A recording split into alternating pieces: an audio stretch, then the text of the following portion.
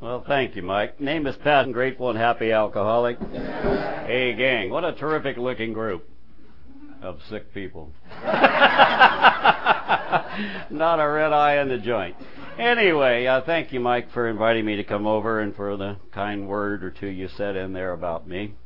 I always like to know if there's anybody here for their last meeting. It's more important to pay attention to you than some of the others. I used to ask, can you hear me in the back? And heads would shake like this, and the people in the front would get up and go to the back, so I quit asking such questions.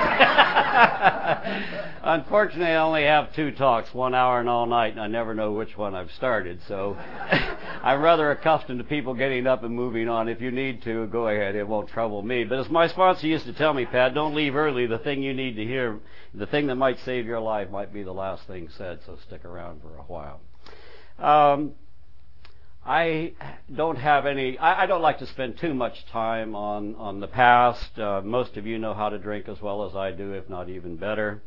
I always wonder, what am I going to talk about when I get here? And people say, aren't you really nervous when you get there and talk? I said, why should I be nervous? I have a pretty good idea of what I'm going to say, but on the other hand, they have no idea what I'm about to come out. So if anyone should be nervous, it should be those sitting there. There's so many things to talk about, especially when you've lived a long time. And I have lived quite a long time. Most people want to know how old you are and how long you've been in AA. I'll be 66 years old in March, 17th, St. Patrick's Day.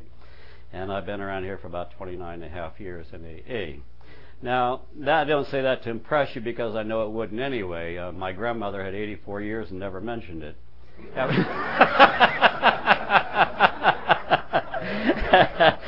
Well, anyway, I think today I kind of like to take a trip down memory lane a little bit for me and maybe a life beyond your wildest dreams. That's more interesting to me than some of the other things that I might talk about, although I like the steps and the traditions and what have you. But first off, I think we need a little definition of alcoholism. What are we here to talk about? Alcoholism has many definitions. My grandmother used to say, an alcoholic's like a banana. Born green, turns yellow, and dies rotten. Well,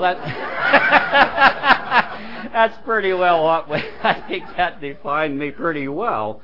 And but I like the ones like an alcoholic's a person with both feet firmly planted in the air, or a person who can consume a year's supply of anything in 2 weeks, or a person who goes from adolescence to senility without passing through maturity. Well, that pretty well defines me right there. I'm still a little kid who hasn't grown up a great deal. And I always wonder, why the hell was I an alcoholic? Why was I chosen for that? And when I go back and look at my ancestry, my great-grandfather's name is John Lush. I think I got a clue right there. And John Lush was a lush, and he drank till he was about 60 years of age, and he then found religion, the church, and he never drank again. His daughter, my grandmother, Frida, is the one who had the 84 years of sobriety. Because she never drank, she saw the effects of that in her family with her father. And, so some people catch on early. I didn't have any particular problems like that in my own family. My father drank, heavily drinker, I would say. My Uncle Pat, for whom I was named, really I was born on St. Patrick's Day. That had a little bit to do with it. But anyway, Uncle Pat died of alcoholism. He fell over and hit his head on the back of a chair in his apartment while he was full of Thorazine and booze. And he was like 52 or 3 years of age. And I always admired my Uncle Pat. I thought he was the coolest guy on the planet. And my dad knew that and always offended my father that I liked his brother so much. And then I did. And so one day I remember I was in high school. My dad got a phone call. Hey, Uncle Pat is in some problems out here. He said, Pat, why don't you go with me? Let's go pick up Uncle Pat. So I went to this restaurant I grew up in California, out in Encino, and there was Uncle Pat laying underneath a car, passed out. He said, my dad said, and this is the guy you admire so much, huh? But unfortunately, we do have this way about us that can be charming and witty and interesting in our good moments, and that's the part of Uncle Pat that I always saw. They always called me, though, Little Pat. Uncle Pat was Big Pat, and I was Little Pat. Let me give you all a clue. When you're little, you know it. You do not need a constant reminder. Hey, little Pat, little Pat, little Pat. That's just, I don't know that I ever grew up liking anything about me. I didn't like the name Pat to start with. It always sounded like a girl's name. I was skinny, little scrawny little fellow. But I didn't have any, I have loving parents who stayed together until my father died in the late 70s. My mom still lives with me today. She's 86 and a terrific gal. Always had a good example right in front of me. I just never somehow was able to follow her good example. And so I can't blame anything particularly on my family. I did grow up, though, with a lot of inferior feelings, not liking Pat. I didn't like anything about me. And I found my first drink of alcohol when I was about 13 years of age, 12 or 13.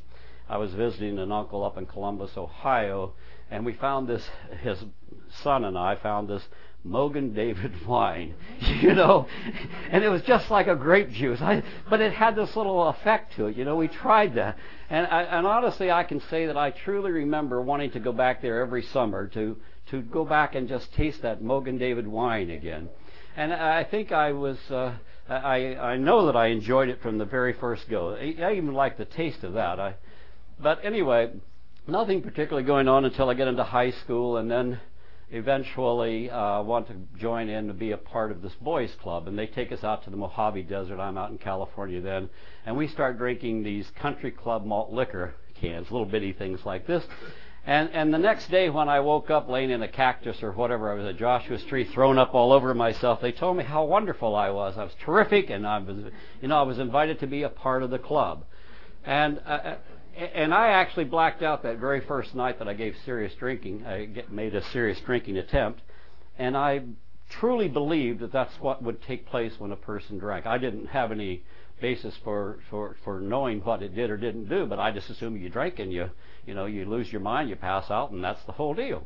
Well, that was to set up the whole pattern for most of my drinking. I was just a pig. Once I started, there was no slowing me down. I think the little Patrick in me, though, caused most of the problems of my whole life. They say the child's the parent of the adult, and that's true. I was just a little bitty kid, and I think sometimes today I still am that same way. And I was a very noisy fellow, like I am tonight. You hear me speaking with a loud voice. My third grade teacher sent a note home to my parents, when Patrick whispers, it's like a grown man shouting. I still remember him. He's about the only elementary teacher I remember, but I'll never forget that guy.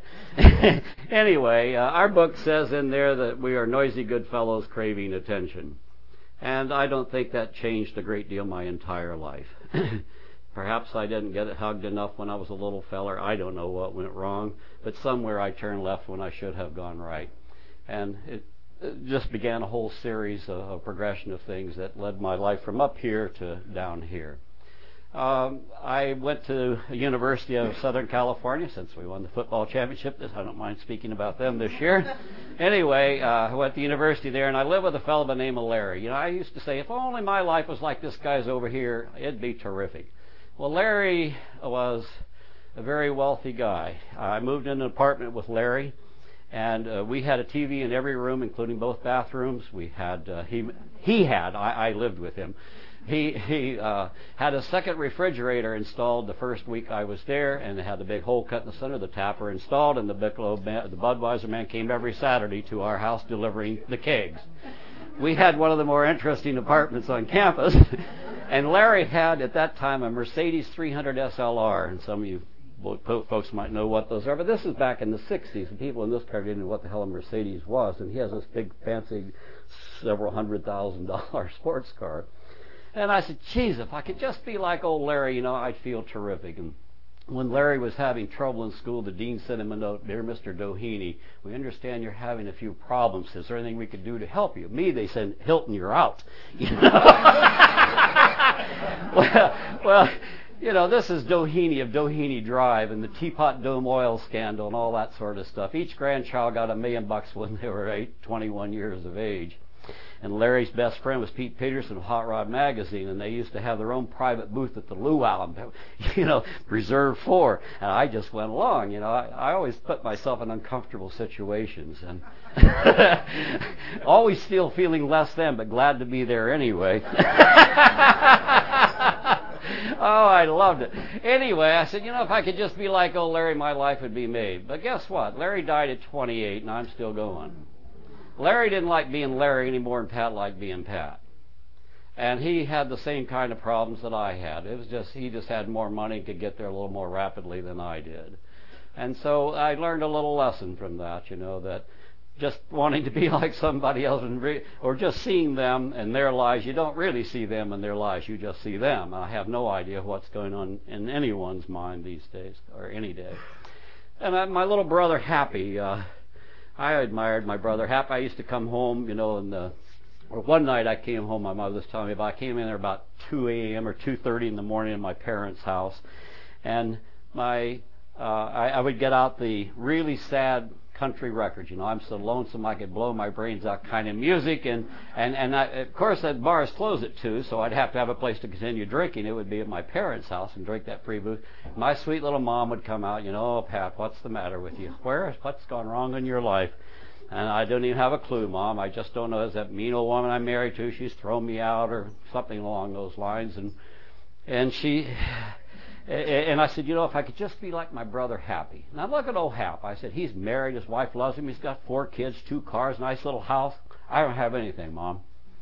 Well, I guess my mom told me this is later in sobriety, she told me it was maybe a month later. Happy comes by about 2:30 a.m. to my parents' house, and he gets out the same kind of music that I was playing, and he begins to drink like I was drinking. Mom said, Hap, what's gone wrong in your life? She said, I don't know, Mom. He said, if I could just be like that scoundrel Pat. He doesn't have a wife. He's out flitting around the country. He has no children nagging at him all the time. He just has it made, Mom. And again, that's kind of how we see each other's lives, We don't really know what the rest of the story is, and there's always the rest of the story. And most of us most alcoholics that I'm familiar with, myself included, we don't have life as a motion picture. We have life as a slideshow. We have a picture, and then there's a blank. And then there's a picture, and then there's a blank. and sometimes we remember some of these cool pictures and forget those blanks in there, Anyway, I was one of those kind of drunks that I love to hang out in the upholstered saloons. The really fancy bars, I really enjoyed those kind of deals. And you think about it's just a collection of lonely people. Just sitting there. I was always alone in a crowd. I never felt like I belonged wherever I happened to be sitting.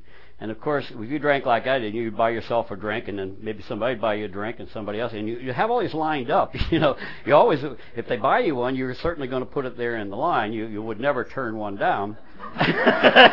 You have this nice big line going for you. And anyway, I just enjoyed drinking in places like the King's Arms and Blarney Stone and places like that out in L.A. that were my favorite haunts. But again, I didn't have a lot of serious trouble early on. It's just I was gone all the time. I was always hanging. There was a time when I could probably go and have a couple of drinks, and I'd probably stay till 2 a.m. And then it would be a couple of days, and then sometimes it'd be a couple of weeks. It just got progressively worse for me. I started out thinking I'm just having a great old time. And I lost a marriage or two of them along the way through my poor behavior. I used to say, just leave me alone. I'm not hurting anybody. Just let me be my own. Let me be to myself. I won't hurt you. Just let me go. And so I would go and I would just sit there and drink and drink and drink. And of course, when you come home, where have you been? I've called the police and I've called the hospitals and I've called everywhere trying to find you. And I've understood that. They're so concerned, and then when they get home, they're madder than hell at you for even being alive. And I started crashing cars. There was one wife. She and I were out entertaining some folks in Hollywood one night. I was entertaining a client, and I said, "Boy, we're having this great old time." Suddenly, this huge argument takes place, and today I have no clue what that argument was about, but it was big. And we're yelling and screaming, my wife and I go outside the restaurant. And she comes following. We're still yelling, and suddenly I'm in a phone booth. I know I'm drunk. I'm calling the I'm calling the cab to come and take me home. Then there's suddenly five black and white cars surrounding my phone booth. All these police cars. And I couldn't imagine what they were there for, but I told them I was calling a cab. They said, well, you won't need one. And why do I not? Well, if you're going with us, why would I be going with you? Well, they said, I've been creating this disturbance. And anyway, they put me in. And of course, I'm all dressed up in my suit and tie, and I'm feeling very official. And I said, certainly there are bigger criminals in Hollywood than me. I'm just a little fellow drunk. I know I'm drunk. And they said, well, they weren't impressed with that, so they went on to jail anyway. So we get down there, and for some reason I had to take off all my clothes. I've never been very proud to do that anywhere. And they had to examine me. And, and I'm really getting upset about it. I knew that I had rights. I said, I'm going to make a phone call. I know I'm entitled to a call. And so I'd seen Perry Mason a number of times, and I was familiar with the process. So I started calling. I made a collect call to the White House of the United States. I did, and the operator there said, well, they don't accept collect calls, and they hung up on me. So, but I'm very persistent. I called back, and I asked for this fellow there. And I asked for a guy named Ron Z at that time. And they told me he wasn't there, that he was at the White House out in San Clemente on the West Coast. Nixon was already in enough trouble without me. And here I am calling his press secretary, who happened to be a friend of mine from many years before. I hadn't seen him for 10 years. I have no idea what I was even going to call him for, but I was trying to make myself, I think, very important in the police station. But it did work. I did get a separate cell from all those others over there. I could see, I guess it would be the drunk tank, because there were so many people over there. And finally I heard what I was saying. I said, why am I doing this? I'm asking myself. So eventually I called the only people I could possibly call, and that would be my parents, to come and get me. And of course, then my mom with those sad eyes again. Oh, Pat, what's gone wrong? Oh, Mom, I don't know, but I promise you it'll never happen again. Well, it didn't for probably 60 days. And then I'm in Van Nuys jail again. Lousy. This time, though, I was in a bar. My brother owned one at the time, and so my other brother, John. So I started drinking with him, carrying on. He started telling me about my sister a little bit and who she was going with. And I decided I was going to go kill that guy. I didn't like him at all. Didn't care for him. He should not be with my sister. I said, I'm going to go kill that guy tonight. So I take off my little car to go kill him. I mean, it's all on my mind. And I'm driving. I had a little Porsche in those days. I'm flying down the road, and suddenly there's a huge crash, and I'm in it. The trouble with accidents when you're a drunk is to try and fill out the accident report. The next day when the insurance agent, what happened? Well, I was driving down the road, and this car came to a sudden stop or something. It was a big yellow station wagon, and I ran into it. Because they stopped so suddenly. And then you read the police report. There was a parked car, little Volkswagen or something, and I ran into it. And they had been following me the whole way. They were about to arrest me anyway until I crashed. So off to jail I go. Again, and so Mom, again, what's gone wrong? I still don't know, Mom, but I won't be there again. And it was another maybe 3 or 4 or 6, I don't remember today how long it was, and there I am again. This time, though, it's about maybe 12 or 1 o'clock in the night, in the evening, and I get arrested in front of this Mormon church. And the sad part, the part that disturbed me a lot was that I married a girl from that church once.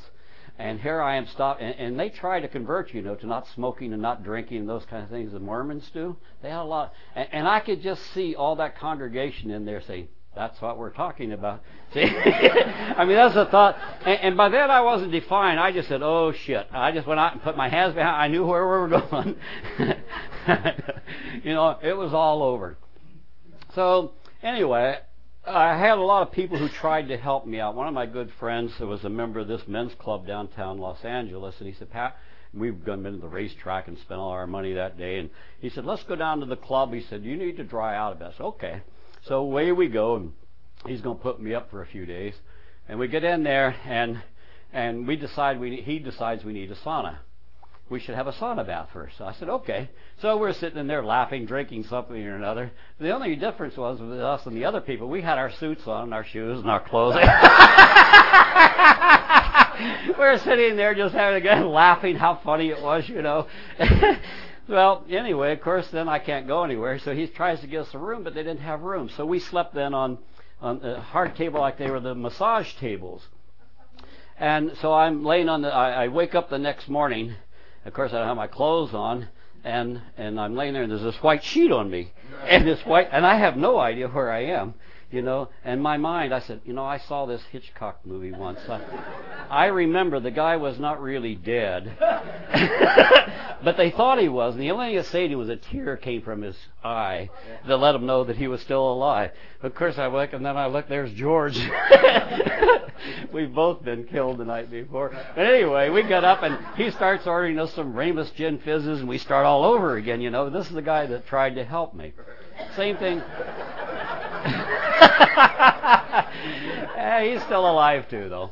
Anyway, those were the weird things that were happening to me in my life, and there's a host of things that, I mean, silly things. I was in Catalina once entertaining. They fixed me up with this little gal, my friends over there, and we're going to go out and party all night. And so we start partying. I decide, well, I think I'll take her out to the boat. We'll go out to my friend's boat.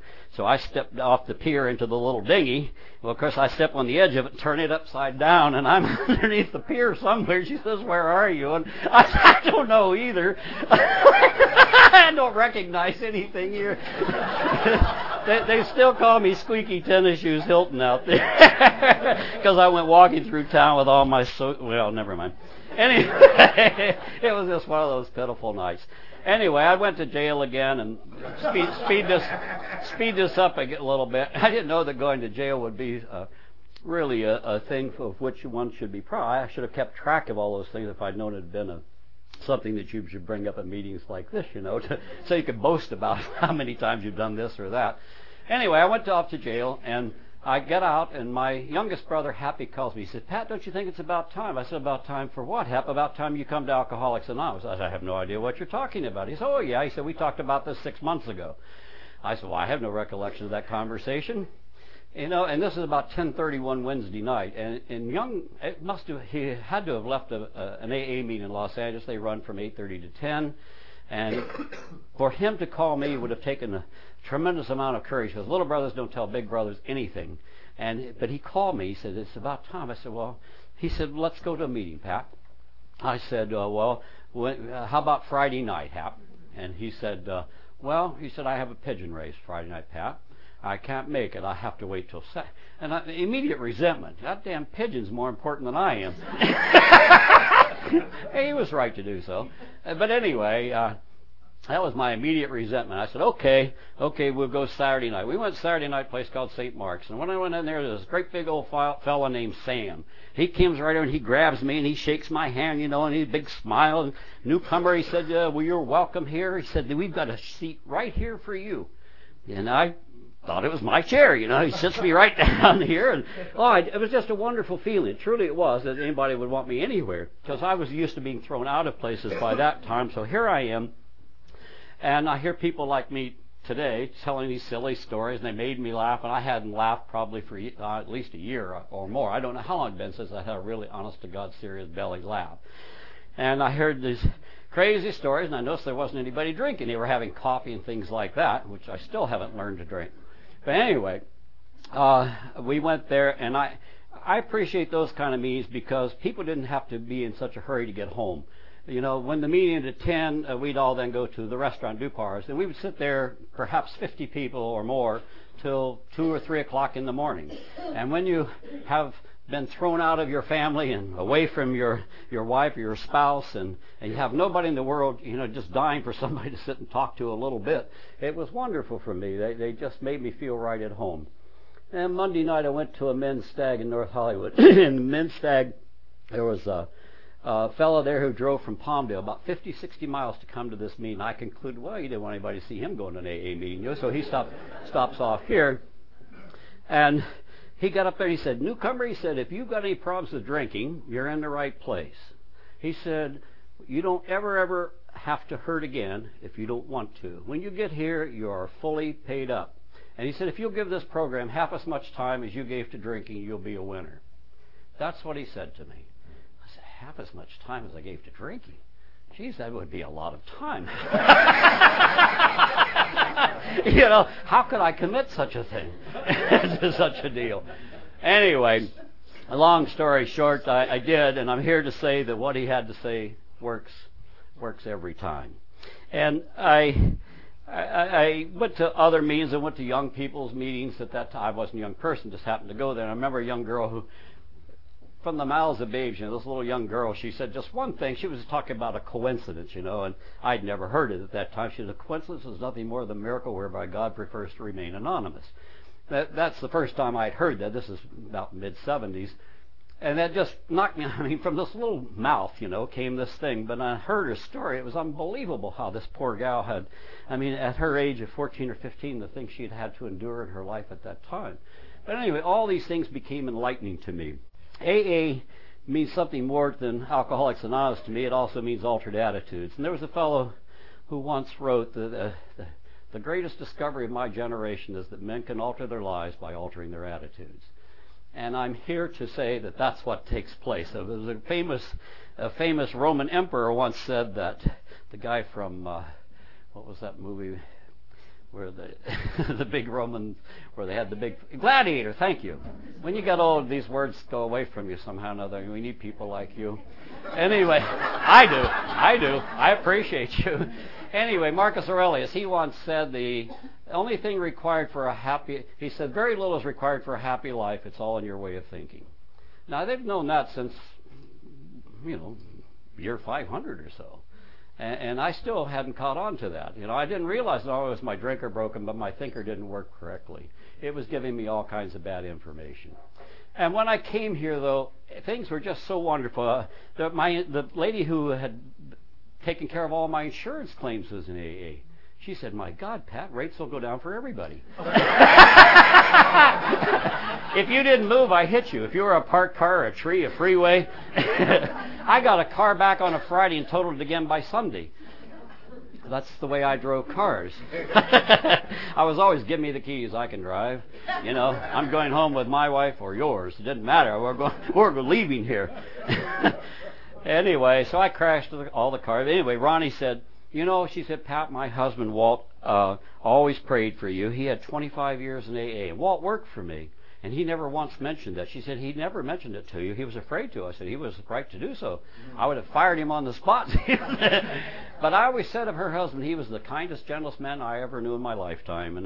And he had died before I got here. But she said, see, Pat, prayers do get answered. You've shown up. Well, I got a sponsor right away. My first sponsor was a lady, contrary to recommended procedures.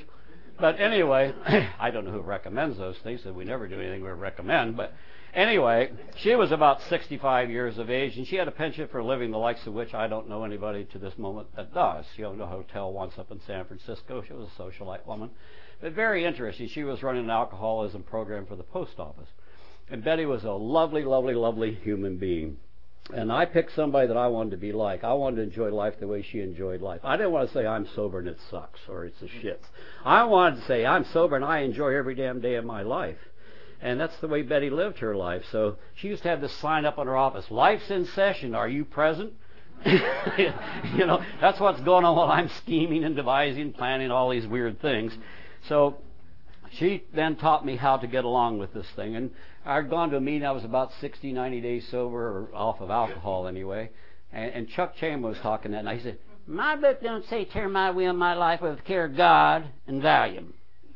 Well, how the hell did he know? I've been taking Valium for about 12 or 15 years by now. I've never gone anywhere without my vials of Valium. And I didn't have to drink a lot in the morning, just a handful of pills, and I'd be calm again. Anyway, we talked about this and called the drug people. I said, I made a decision, just like anything else you do in your life. It's just simply a decision. A person's life is nothing more than thoughts, acts, habits, and character. Your thoughts become your actions, which become your habits, which become your character. And so I made this decision. If I die, I'm going to die sober, and I'm not going to die without any of these damn pills in my system. And I invited my sponsor over, and we stood in front of this toilet, and I had all my vials of things. I started pouring them in there. And then I think I started crying. I wanted to get in there with them. It was a very moving moment for me to flush it. And I'll tell you, I sat here for perhaps 2 years, always grinding my neck, always nervous and tense and sweating. All these horrible things were happening. I didn't have anything to keep me, any chemicals to calm me down. But I let them go. I didn't give a damn. I said, if I die, I die. I'm not going to worry about it anymore. Don't go down sober. And then, of course, didn't have any emotional relationships. They're warned again for the first year, don't get involved in any of these things. So I said, Betty, I haven't been involved for 6 or 9 months. Do I get credit for good behavior? My ex-wife had thrown me out, and she said, no, Pat, you don't. And so she brought me a pillowcase with a lady's face on it. and I slept with that through my first year. I did, it's true. These are the kind of people I surrounded myself with, who really were helpful, had all the right answers. Then they said, step 1 really is talking about physical aspects of our disease, and they suggest I go up and check out with the doctor, see how things are going. So I get into the doc, and he gives me a rundown of what's going wrong with me and my teeth, what's wrong with them, and all the things I had ignored. So I started getting better, and then, I kind of got the idea that vitamins were good for you. Well, I would say within a week I'm taking 100 vitamin tablets a day. 30 in the morning, in the afternoon, and in the evening. You laugh, but I feel good every day. I don't take 100 a day, probably 10 or 15. But they're multiples, and they contain lots of vitamins. But, I started doing these. I started getting interested in my own self, in my own health. And I found that I did have some problems, and I found there were some solutions to those things. I just had to get on with it. I think that's the whole deal here. I used to say that of all the things AA gave me, it gave me me. It gave me a me that I could. You may not be able to stand me at all, and that's your problem. But I have learned to live with me, you see. And each day I wake up, I say, this is a day never lived by a human being before. Nobody ever saw today before today. And even the greatest of folks of history like Lincoln or Washington, they're not here today, but we are. And I said, I've been chosen to see this particular day. Why would I want to mess it up with some lousy thought about anything? About anything. I have bad moments, but I don't have bad days ever in AA. Never have had, will never have. Because I make a decision I don't want any. I want to enjoy life. So anyway, I surround myself with these kind of folks who were wonderful.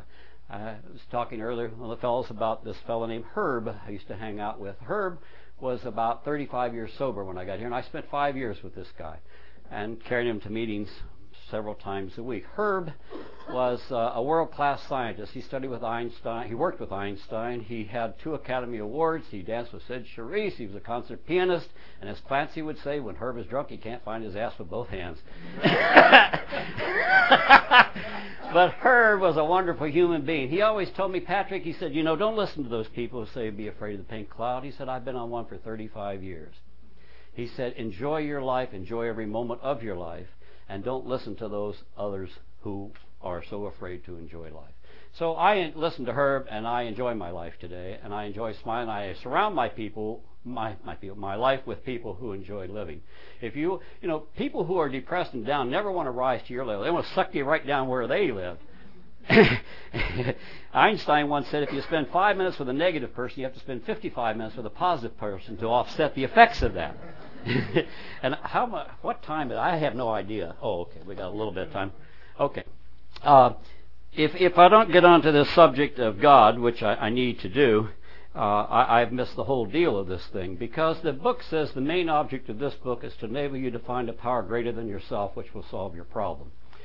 And I didn't know much about higher power. I don't think I ever disbelieved in such a thing. I just never thought much about it. But when I took the time to look back at my life and all this emptiness that was roaming inside of me, it didn't matter how many girlfriends I had, how many cars I had, how much money I had, how much I drank, or how many pills I had, I didn't feel ever right in here. Just something always was missing. I needed more. And I never felt comfortable and happy. So anyway, they start talking about this higher power thing, HP. Sponsor said, I got HP sitting right here on my shoulder. HP to me meant things like Hollywood Park, Highway Patrol, Half Pint. I could think of a lot of HPs that were all higher powers of mine at that time. And so anyway, I read this book once. Well, when I came out, Chris Christopherson had just come out with the song, Why Me, Lord? You know, what did I ever do that was worth loving you? Maybe I could show someone else what I've been through myself on my way back to you. And that made a whole lot of sense to me. That song came out in the year that I got sober. And it, you know, I finally was getting some kind of a purpose for even being alive. Maybe I could be of help to somebody else on the damn planet. You know, help them understand what had taken me and find out there is another way out. But I still don't understand what this higher power thing is. And if you think about it, a God or an infinite being is infinite. There are no boundaries to a thing called higher power. It's limitless. Whereas human beings are finite. We have a very defined boundary. We can only think in defined areas. We don't know undefined things.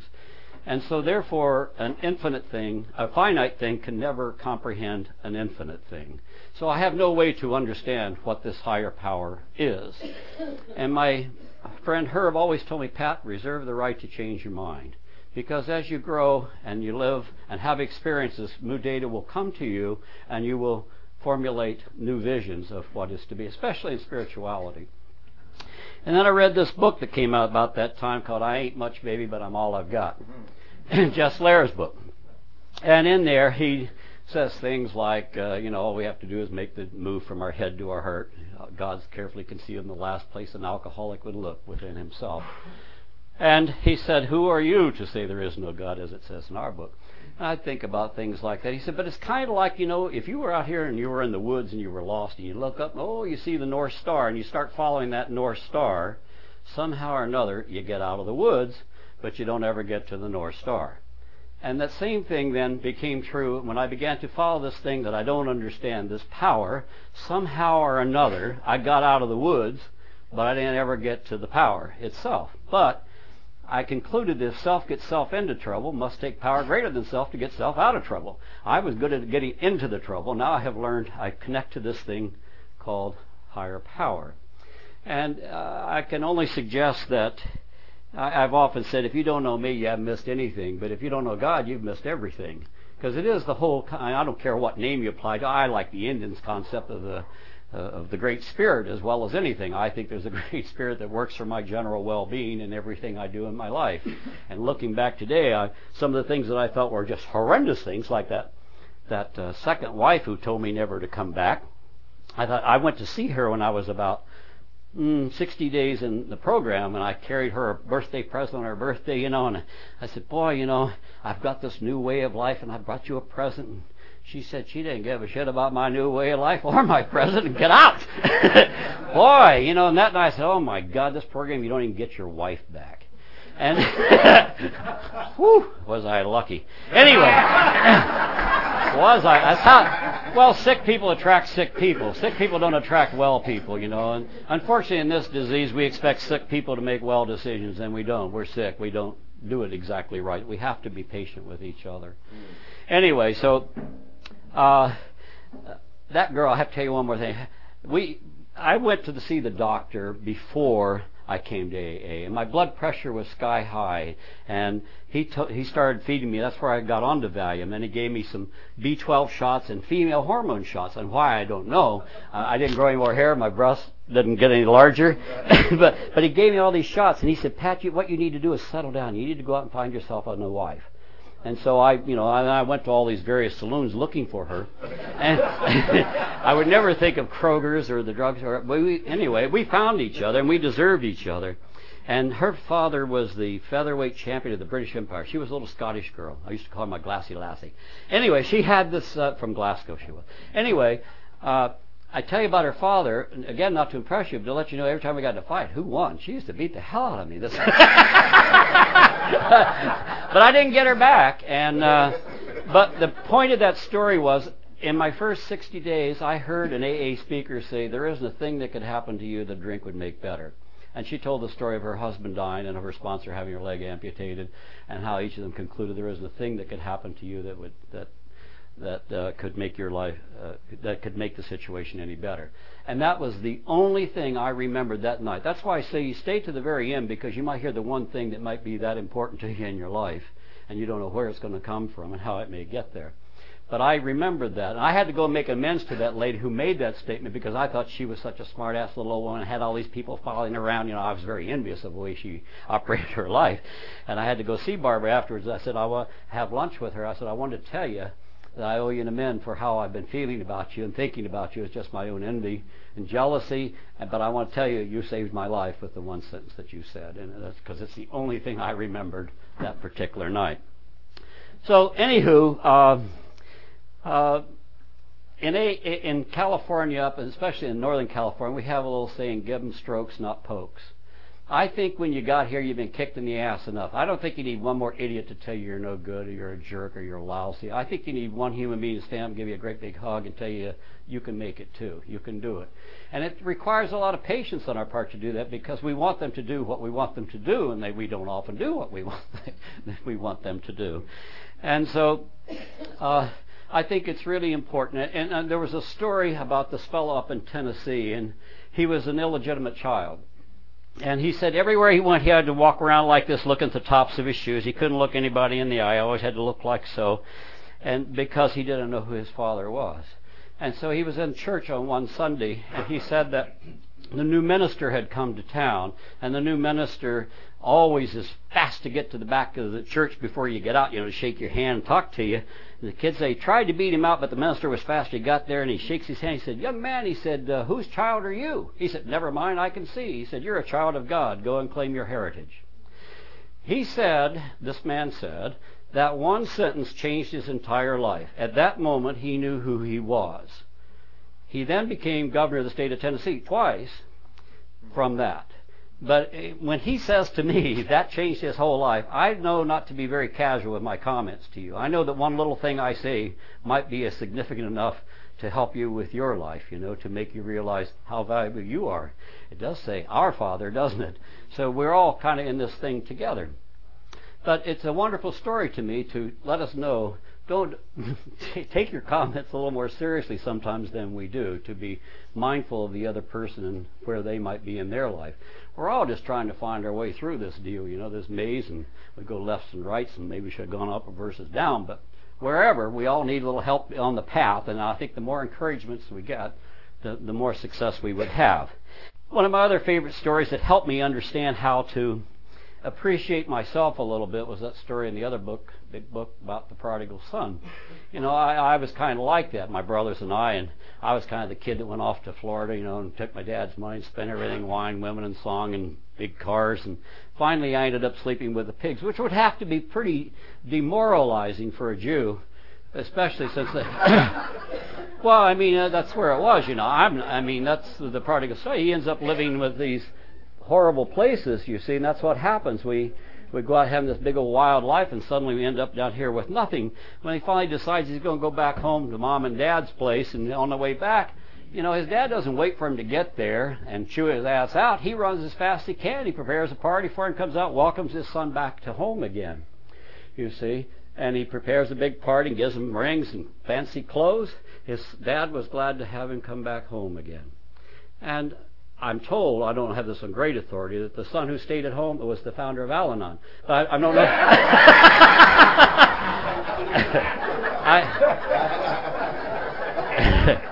I don't know if that's true or not. It was a rumor. But it helped me understand how I could fit back in. You see, I didn't feel worthy to have a higher power. I didn't feel well enough to even be accepted by such a thing as an all-loving thing, spirit, great spirit, higher power, however you choose to look at it. I just did not feel worthy because I hadn't done anything to feel worthy. Self-worth comes from things self does, and self did some lousy things, so self doesn't feel very valuable. Anyway, how much time? We're about out? Almost. Sponsorship is another key to me in this program. And I don't think people today have it anywhere near as good as I had. I think I was a fortunate guy to be surrounded by people who understood what AA is, who understood what this program was, and who would devote as much time as I needed. Some of the things I see today shock me, and I don't know how some of us stay sober, to tell you the truth. But I think it's a very important, it's one of the most important things, this bond that takes place between two people. And I have always defined sponsorship as one drunk helping another, and you're never sure which one's being helped.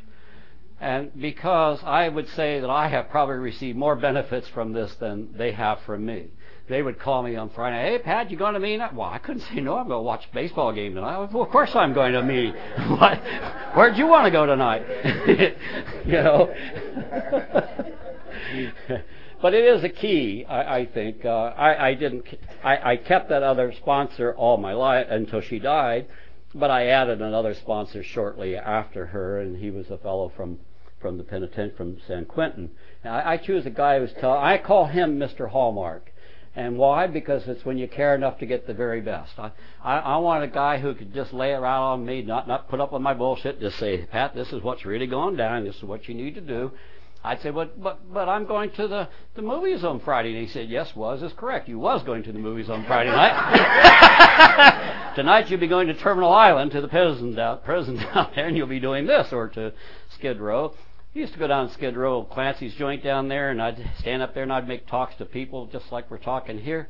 And I can remember saying to everyone, I don't know why you're sitting there listening to me, and I'm up here talking to you. I don't know why I'm not sitting down there, and you're up here talking to me. I have no clue why that worked out in my life. I'm grateful that it did. I accept this grace, this gift I have been given that I don't deserve, and I have been given this life beyond my wildest dreams. Make a big point. I was a little bitty guy, not very successful in my life at all, in any department you want to measure. Let me tell you one about business. Before, maybe I was perhaps 10 years sober or so, and my life turned into a dream since coming to AA. Things that happened, I got jobs that my life became a vacation. I've traveled around the world maybe 50 times to most of the countries of the world, been to AA in most countries of the planet. And not because Pat's a great guy, just because that's what AA afforded to me. It gave me these opportunities. I didn't look for a job. Jobs came and found me when I came to AA. And so I was this little insignificant sort of a fellow. And I got a call once from this guy who wanted to start a business. He was up in New York. And he came down to Philadelphia to meet. And this guy was a multi-billionaire. And he heard about something, and we got put together. Now, it was inconceivable to me a man of that standing would even say hello to me, much less come down and visit with me and spend a day with me and form a company with me and became a 50-50 partner with me, you see. And this was just beyond my wildest dreams. When I say, booze will show you how low you can go, AA will show you how high you can go. Very clear. I personally know a man who started in the White House of the United States who ended up on Skid Row. I personally know a man who started on Skid Row who ended up in the White House. And the only difference was their drinking habits. That guy I mentioned to you that I called earlier in Nixon's cabinet, he died this last year. Chronic alcoholic. I've been calling for years, trying to get help for him. His wife, everybody was pleading for him. But he couldn't appreciate his own value. It's what happens to us. Our minds get so distorted, with the drugs and the booze and all the other crazy thinking things that we do. Anyway, that's my point. It'll show you how high you can go. Stick around this program. It's time to go home, I'm sure. Yep. People get resentments if you stay 1 minute extra, so I'm the last to want to do that. But there's always one little story that lots of fellows have told, and I always like to tell it, and I haven't heard it today, so I want to tell it, if only for me. It was a story about the auctioneer. When they start the auction, and the little man comes up with this old violin, crusty looking thing, and the bidding starts. What am I offering for this violin? It goes $1, $2, $3, $4, and the bidding stops. Whereupon this elderly gentleman gets up out of the audience. He goes up, he dusts off the case, he takes out the violin, tightens up the strings, fixes the bow, and begins to play. And the most beautiful music they've ever heard comes from this violin. And the bidding starts again, 100,000, 200, $500,000. And you ask me, what is the difference in those two scenarios? It's the touch of the master's hand. Well, that's the same story as the way it works with us. When we come here, we sell our bodies for $1, $2, our blood for $3, $4. We do. And yet, after you come around, you hang around AA for a little while, the bidding starts again. And it becomes invaluable. There's no price on my life today. And you ask me then, what is that difference? It's the touch of the Master's hand. So with that, I want to say thank you very much for letting me come and share with you a bit of my life today, and I appreciate your Mike for asking me here. And I wish each of you the same success. A book does say, see to it that your relationship with Him is right, and great events will come to pass for you and countless others. That includes everybody here. So enjoy your life. Thank you.